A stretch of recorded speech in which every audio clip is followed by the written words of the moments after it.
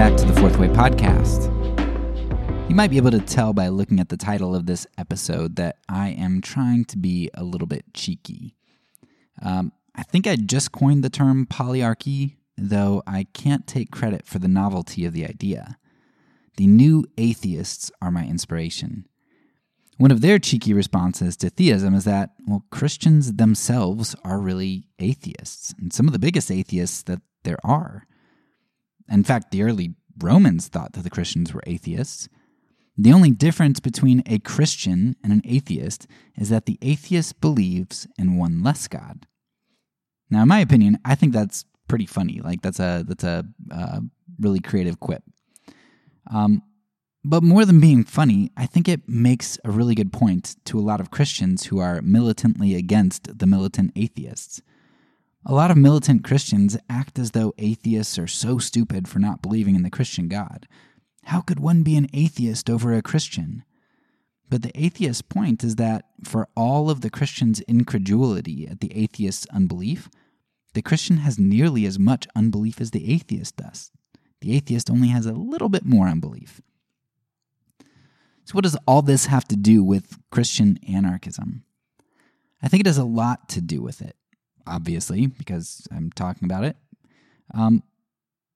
But I guess the way that I see it is that it seems to me that the vast majority of monotheistic Christians are really polytheistic when it comes to government. The Bible is clear that there is one God, the God of gods, the Lord of lords, and the King of kings. The Bible is clear that rulers set themselves up as gods, and they're usurpers of God. Yet, most Christians praise, bow down to, and promote these little g gods.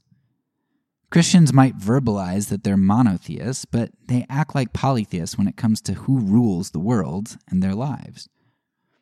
But in order to be gracious here, as well as to avoid confusion, I'm going to coin a new word. Instead of calling people polytheists for worshiping rulers, we're going to go with polyarchists.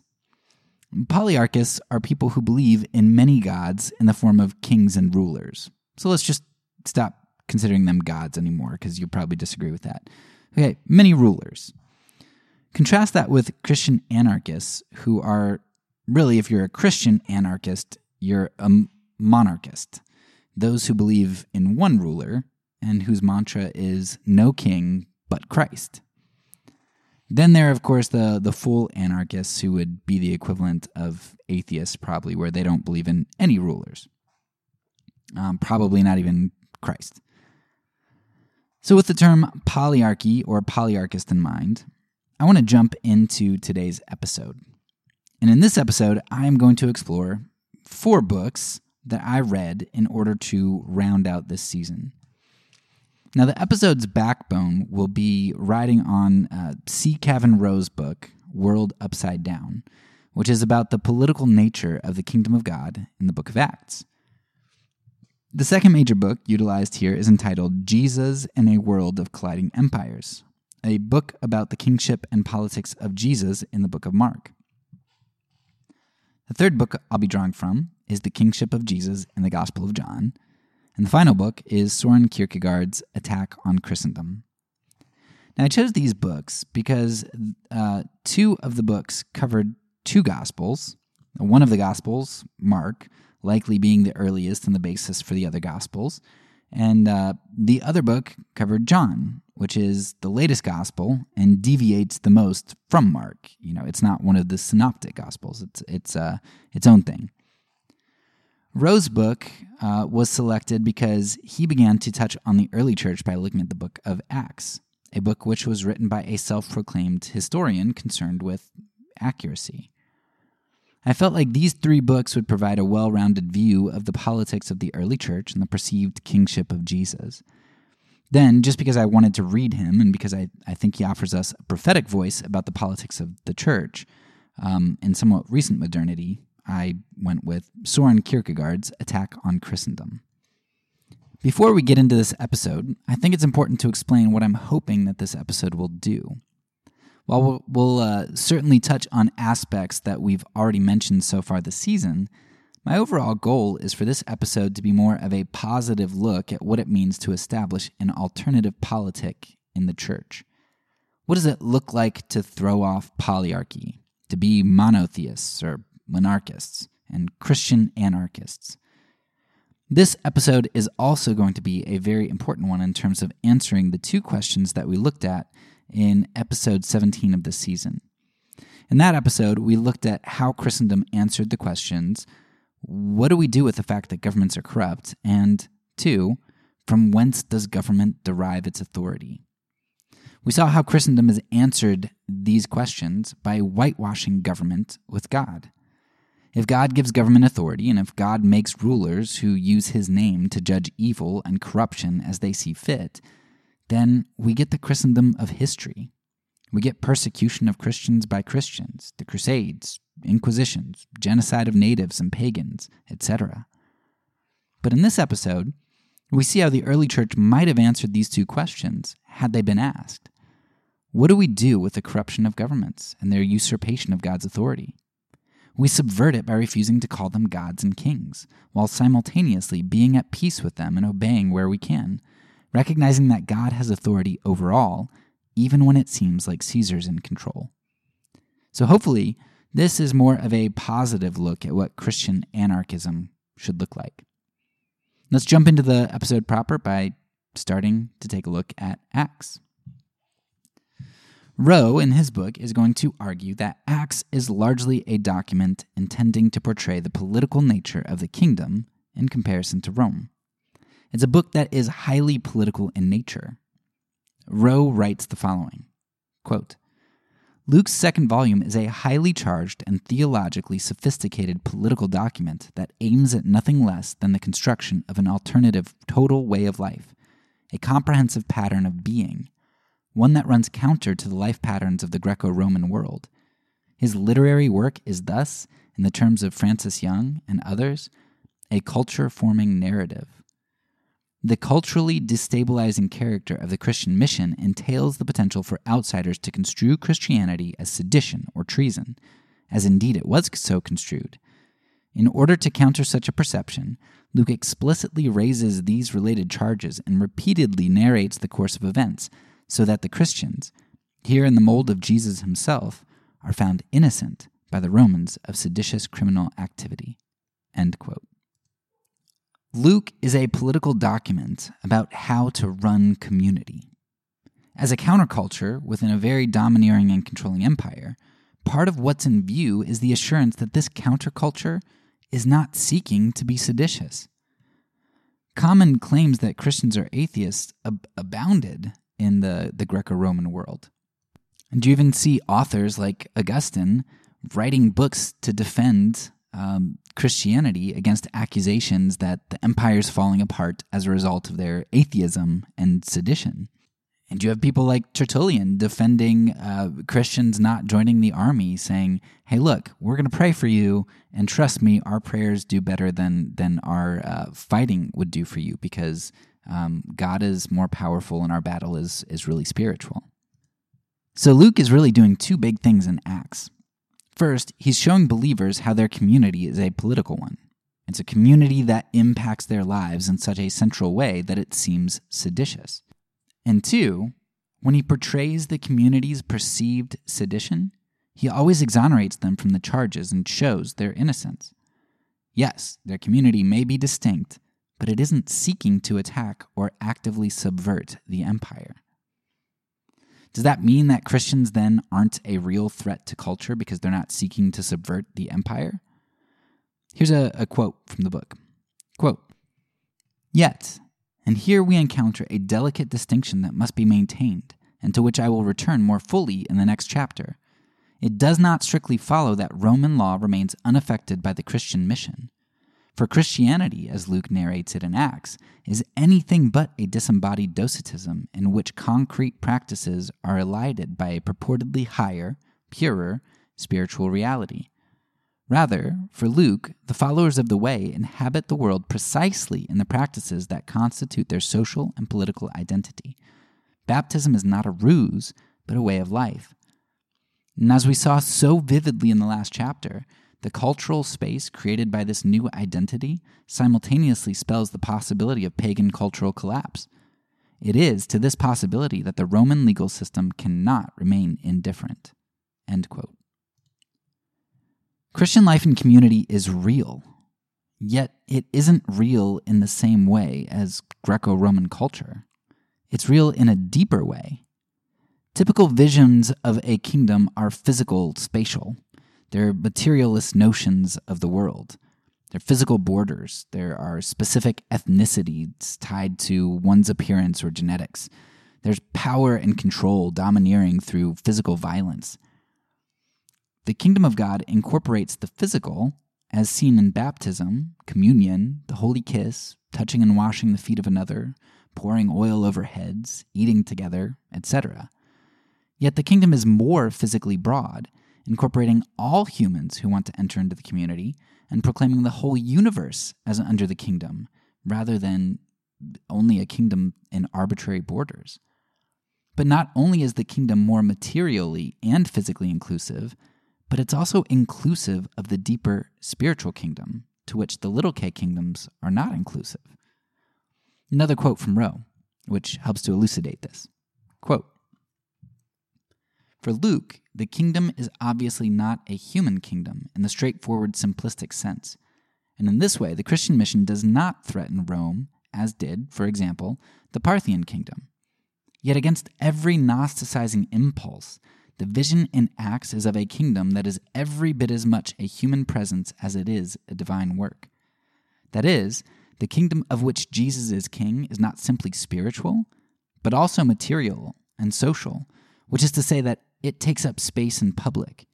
The very fact of the disturbance in Thessalonica, that this is what happens, attests to the public disruptive consequences of the conversions. There's no such thing, at least in Acts, as being a Christian in private." End quote.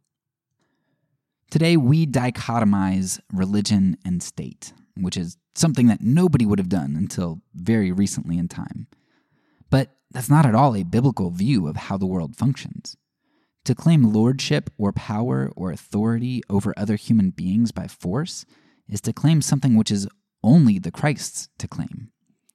We see this at least as far back as 1 Samuel 8, where God says that seeking rulers was a usurpation of his lordship.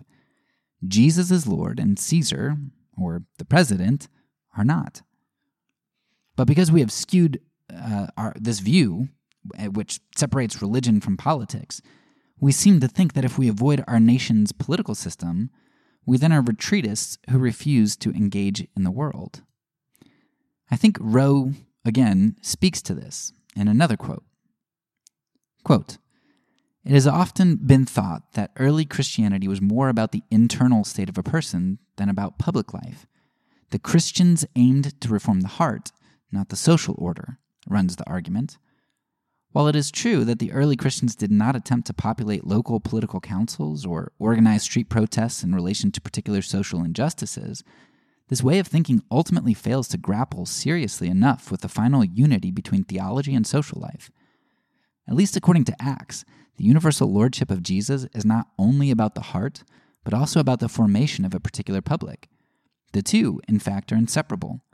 Repentance and salvation entail a socially noticeable way of life.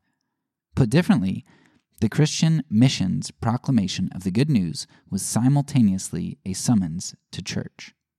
End quote. I think this encapsulates what Stanley Hauerwas says, and which I've referenced a number of times, that the church is the politic for the Christian. A Christian who feels like a retreatist when they shift their energies from the state's politics to the church is only a retreatist if the church has been emasculated in its idolatry of the state. Early Christians in Rome had no political say whatsoever, let alone Christians in Israel and elsewhere who had no Roman citizenship and were merely conquered peoples.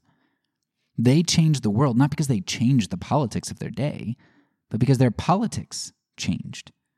Slaves, peasants, and the impoverished changed the world when they realized that they didn't have to conquer Caesar to get political power, get enough votes, or domineer another faction. They changed the world by forming a community which loved and served like Christ, which compelled genuine conversions rather than coercing feigned ones. They created their own politic, or I should say they recognized the true politic, the capital K, kingdom of God. A politic whose hands and feet are the pierced hands and feet of Christ is more powerful than one which is illegitimately handed over by Satan and rules with force. This view of politics of the church is the natural reading of Scripture as a whole, which I think I've made the case for pretty clearly this season. God is proclaimed as the sole king throughout the Bible. Empires are bad, and Satan stands behind kingdoms and rulers. There isn't a watered-down rulership here. God and God alone is king. And Rowe highlights this type of thing in another section of his book. Quote, Jesus does not challenge Caesar's status as Lord, as if Jesus were somehow originally subordinate to Caesar in the order of being. The thought, at least in its Lucan form, is rather much more radical and striking because of the nature of his claims. It is Caesar who is the rival, and what he rivals is the lordship of God in the person of Jesus Christ. Yet we would be mistaken were we to think that this rivalry takes place on a level playing field, an ontological basis, say, that is deeper than both Jesus and Caesar, as if there were two competitors playing for the same prize. Jesus' title is not something separable from Jesus himself, a trophy, as it were, that he wins. But in Luke's way of thinking, the title of Lord is who Jesus is. Jesus is completely inseparable from his identity as the universal Lord. Caesar's rivalry thus takes the form of wrongful self-exaltation to the sphere whose existence is exactly concomitant with the identity of God in Jesus Christ.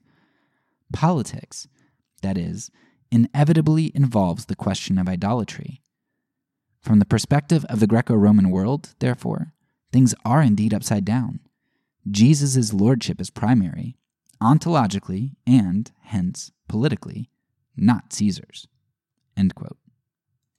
So I think Rowe gives a fantastic look in his book at this politics of the church and the inherent politics involved in the kingdom of God and recognizing Jesus as Lord, and how politics goes with idolatry when the politics deviates from the kingdom of God. I also want to explore a little bit into the kingship of Jesus in the Gospel of John, into that book.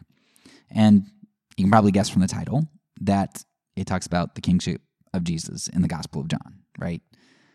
One of the main ideas in the book is that John is writing to show Jesus as king in a variety of ways, something that Rowe just got finished talking about. Now, John has all sorts of titles generally attributed to Caesar, like Son of God, Savior of the world, and the word for benefactor in Greek.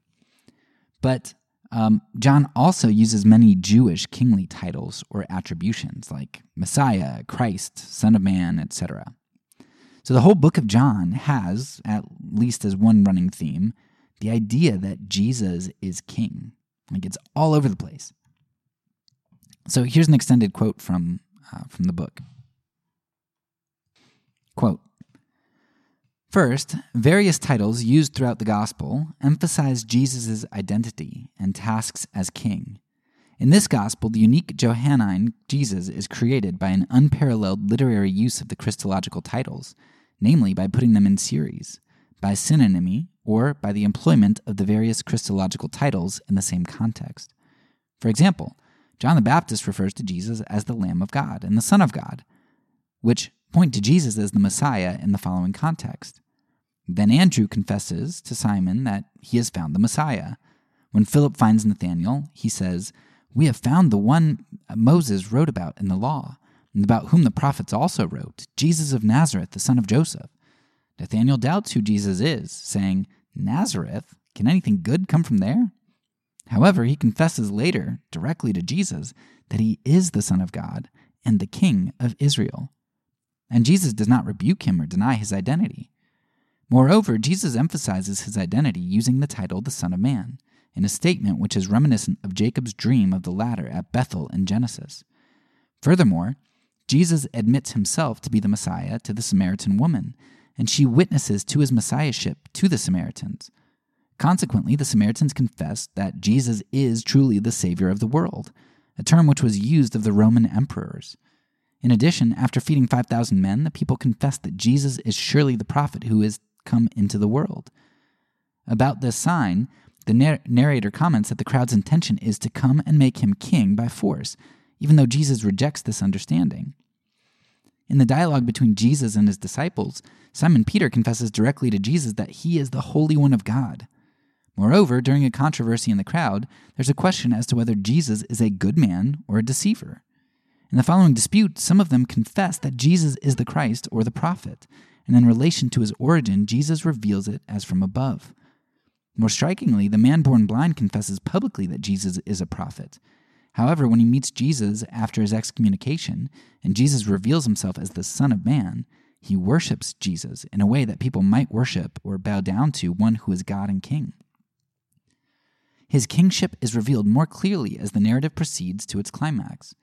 When the Jews ask him to reveal plainly if he is indeed the Christ, Jesus reveals himself implicitly as the Christ who has power to control life and death, and clearly reveals himself as the Son of God. Martha confesses directly to Jesus that he is the Christ, the Son of God, when she meets him before her brother's resurrection. The multitudes welcome Jesus when he enters Jerusalem, confessing him to be the King of Israel. John is the only evangelist to include this detail. When the Roman soldiers come to arrest Jesus in the garden, they draw back and fall to the ground when Jesus identifies himself to them, reminiscent of the way in which people fall down before God or a king.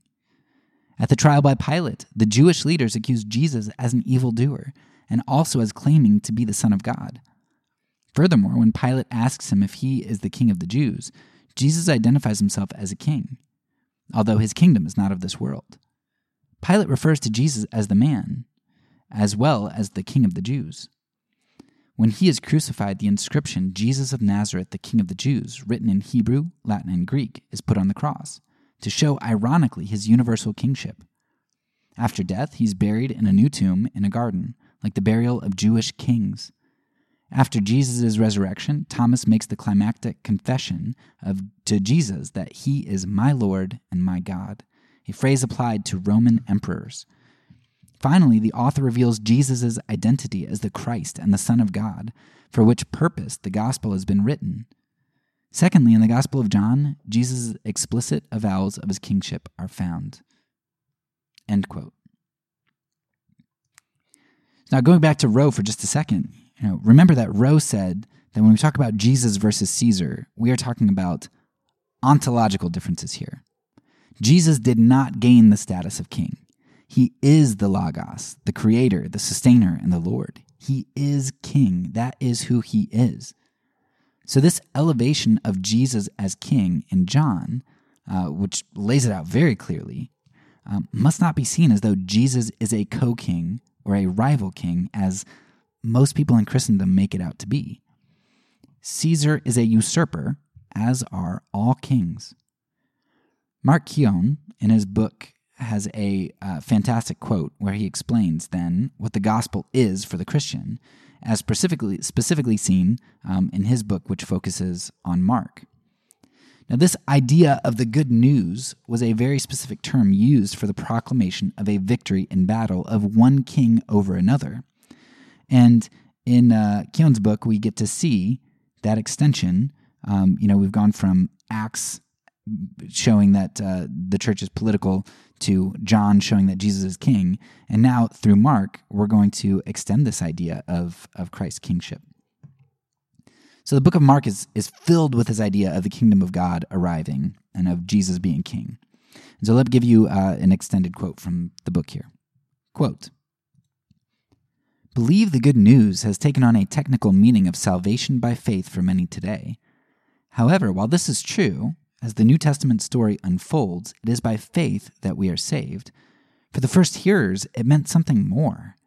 It conveyed the thought that the hearer should trust in this announcement that the kingdom of God is approaching. Or better, they should trust in the one who is establishing his reign, God. God is coming. He is establishing his sovereignty over the nations, so have faith, believe. It certainly does not yet mean trust in Jesus. As Jesus' story unfolds, this is essentially what it means. Trust in the King of the kingdom. In other words, yield to his rule and give him complete allegiance." End quote. Jesus, the one who is ontologically king, has come into the world to oust his rivals, and he will see who will declare their allegiance to him. That is the gospel. That is faith, allegiance. But here's the thing. Jesus doesn't oust kings through fear and domination. He does it through love. Because he loved us, we love him. He destroys kingdoms and powers by compelling those who experience his love to change their allegiance. This is exactly what we see from Jesus in regard to his strategy. Keown says, quote, "It is the thesis of this book that Jesus' goal through these chapters was not to convince all of Israel that he is Messiah. This would excite ideas of revolution. Rather, he sought to convince his close followers of his identity as the Christ. Once they get it, Jesus will then teach them what this Messiah looks like.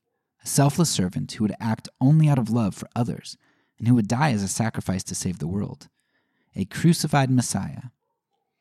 The pattern of his life would become the pattern of their life as they take up their crosses and follow him." End quote. Jesus conquered the world through discipleship. Christ's reign comes, as Alan Kreider says, through the patient ferment of the early church. This idea that leaven works itself through the dough, or mustard seeds work out in the garden and propagate.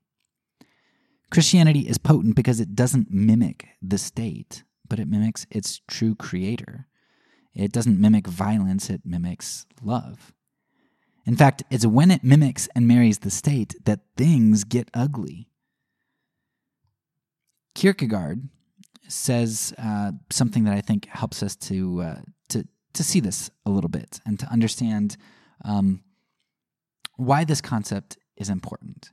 Because I think a lot of times when I talk about not using the state and violence and those sorts of things, people think that it's retreatist, and I think Roe showed us that it's not.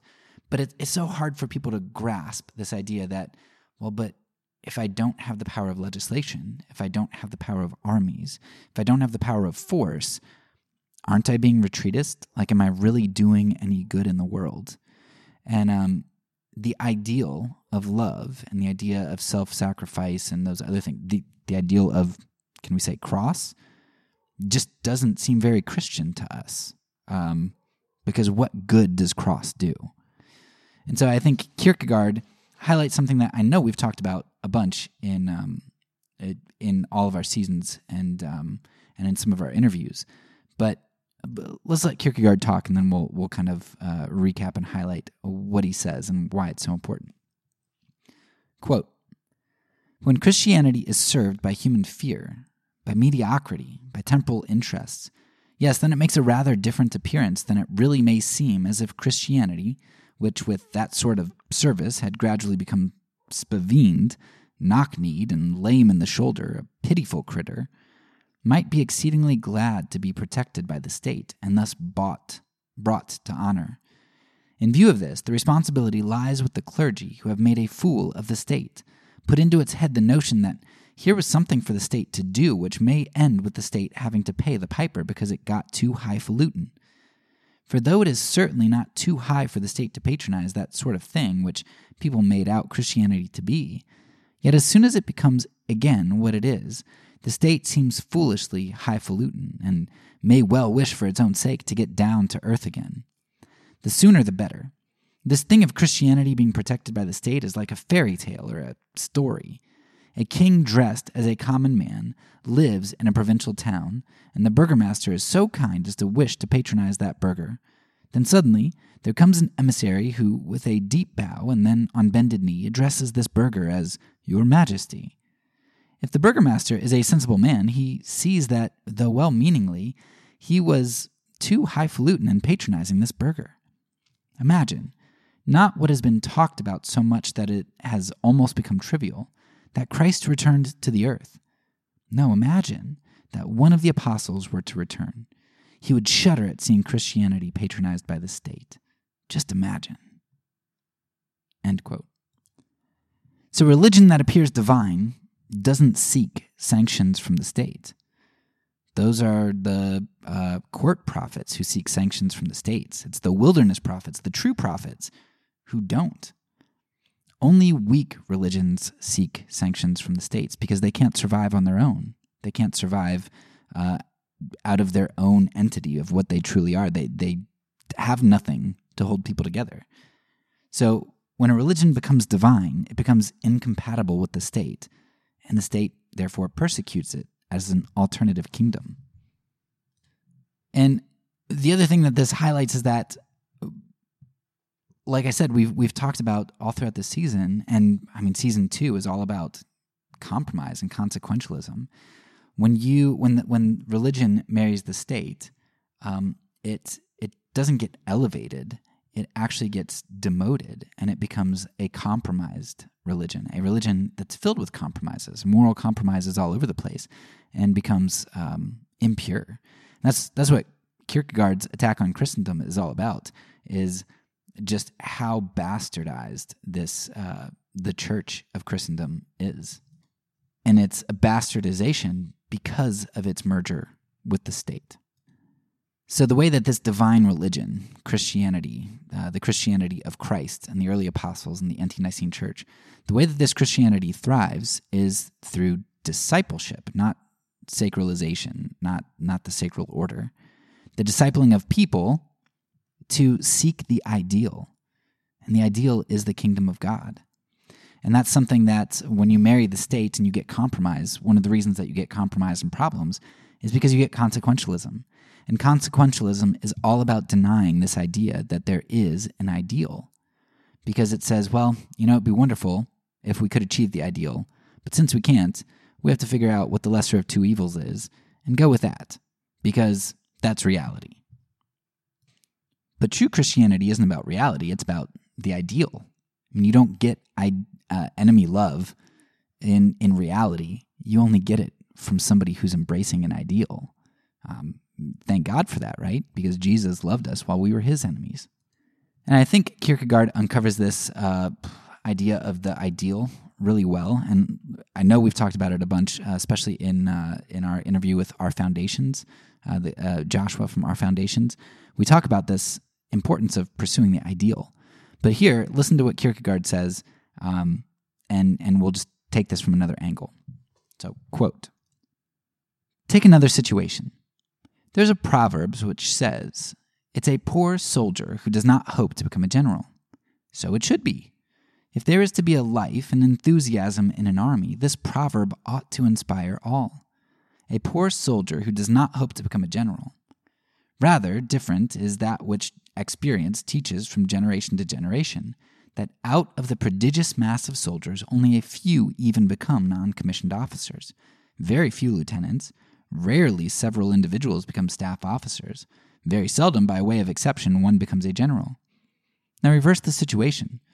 One starts out with what experience teaches, what has been verified again and again from generation to generation, and thereupon one speaks thus: 'It is foolishness for a soldier to cherish the notion of becoming a general. Be content with what you are, just as we are content with what experience teaches, that the thousands get no further.' Is not this to demoralize the army? So it is in the Christian sphere. Instead of proclaiming the ideals, they educe what experience teaches, what the experience of all the centuries has taught, that the millions get no further than mediocrity.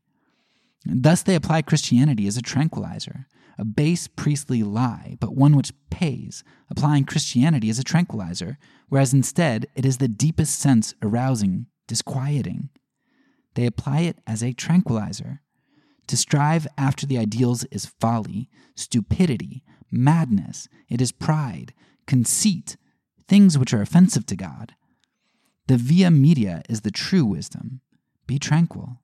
You are completely like the millions, and the experience of all the centuries teaches that one gets no further. Be tranquil. You are like the others, will become blessed like all the others. A euphemism for, you're going to hell like all the others. But this truth will not produce money, and the other teaching pays brilliantly." End quote. I absolutely love Kierkegaard and his sarcasm. Maybe I shouldn't. Maybe that's a sin for me to like that, but I really do. It's so good.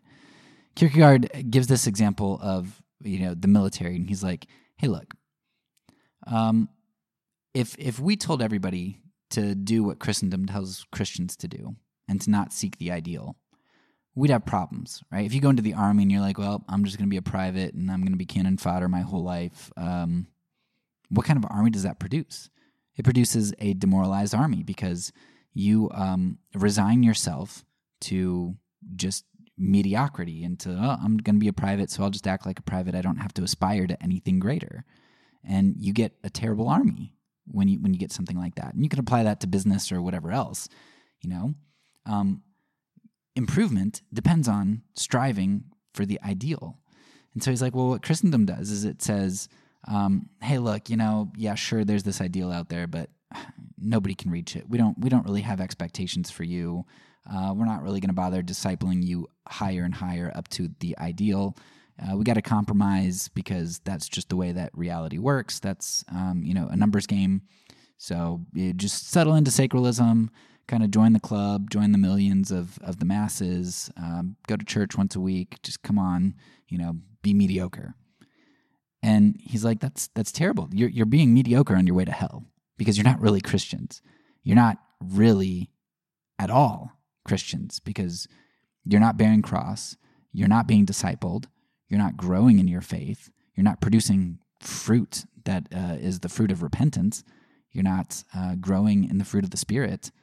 Like, what is that but being the types of branches that are torn off and thrown into hellfire? So Kierkegaard's straight up on that, and I think he makes a very good point.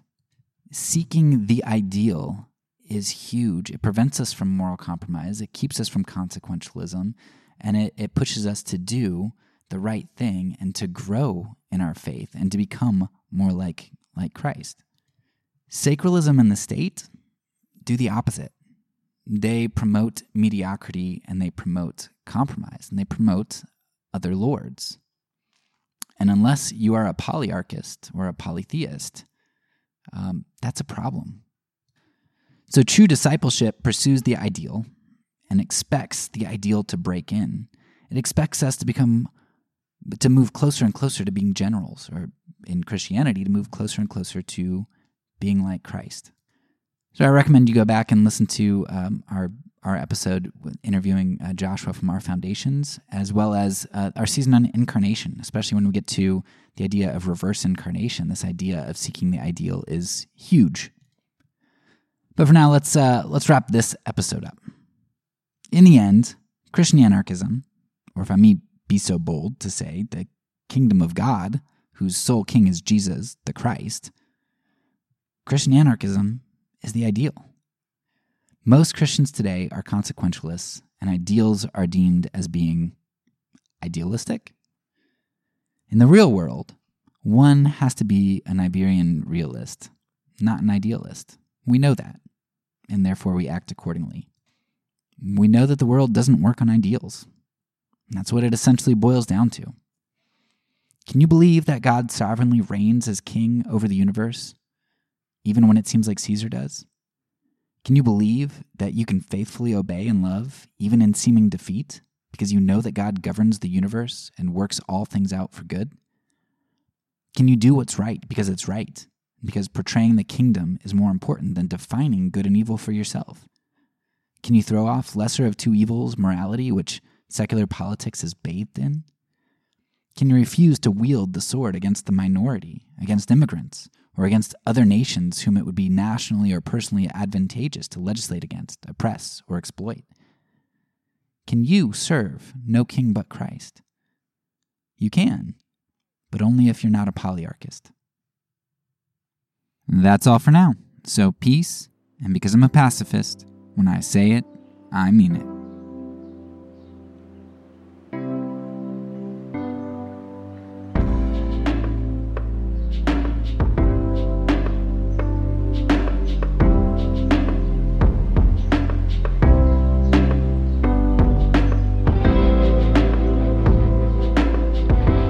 This podcast is a part of the Kingdom Outpost Network. Please check out the links below to find other great podcasts and content related to nonviolence and kingdom living.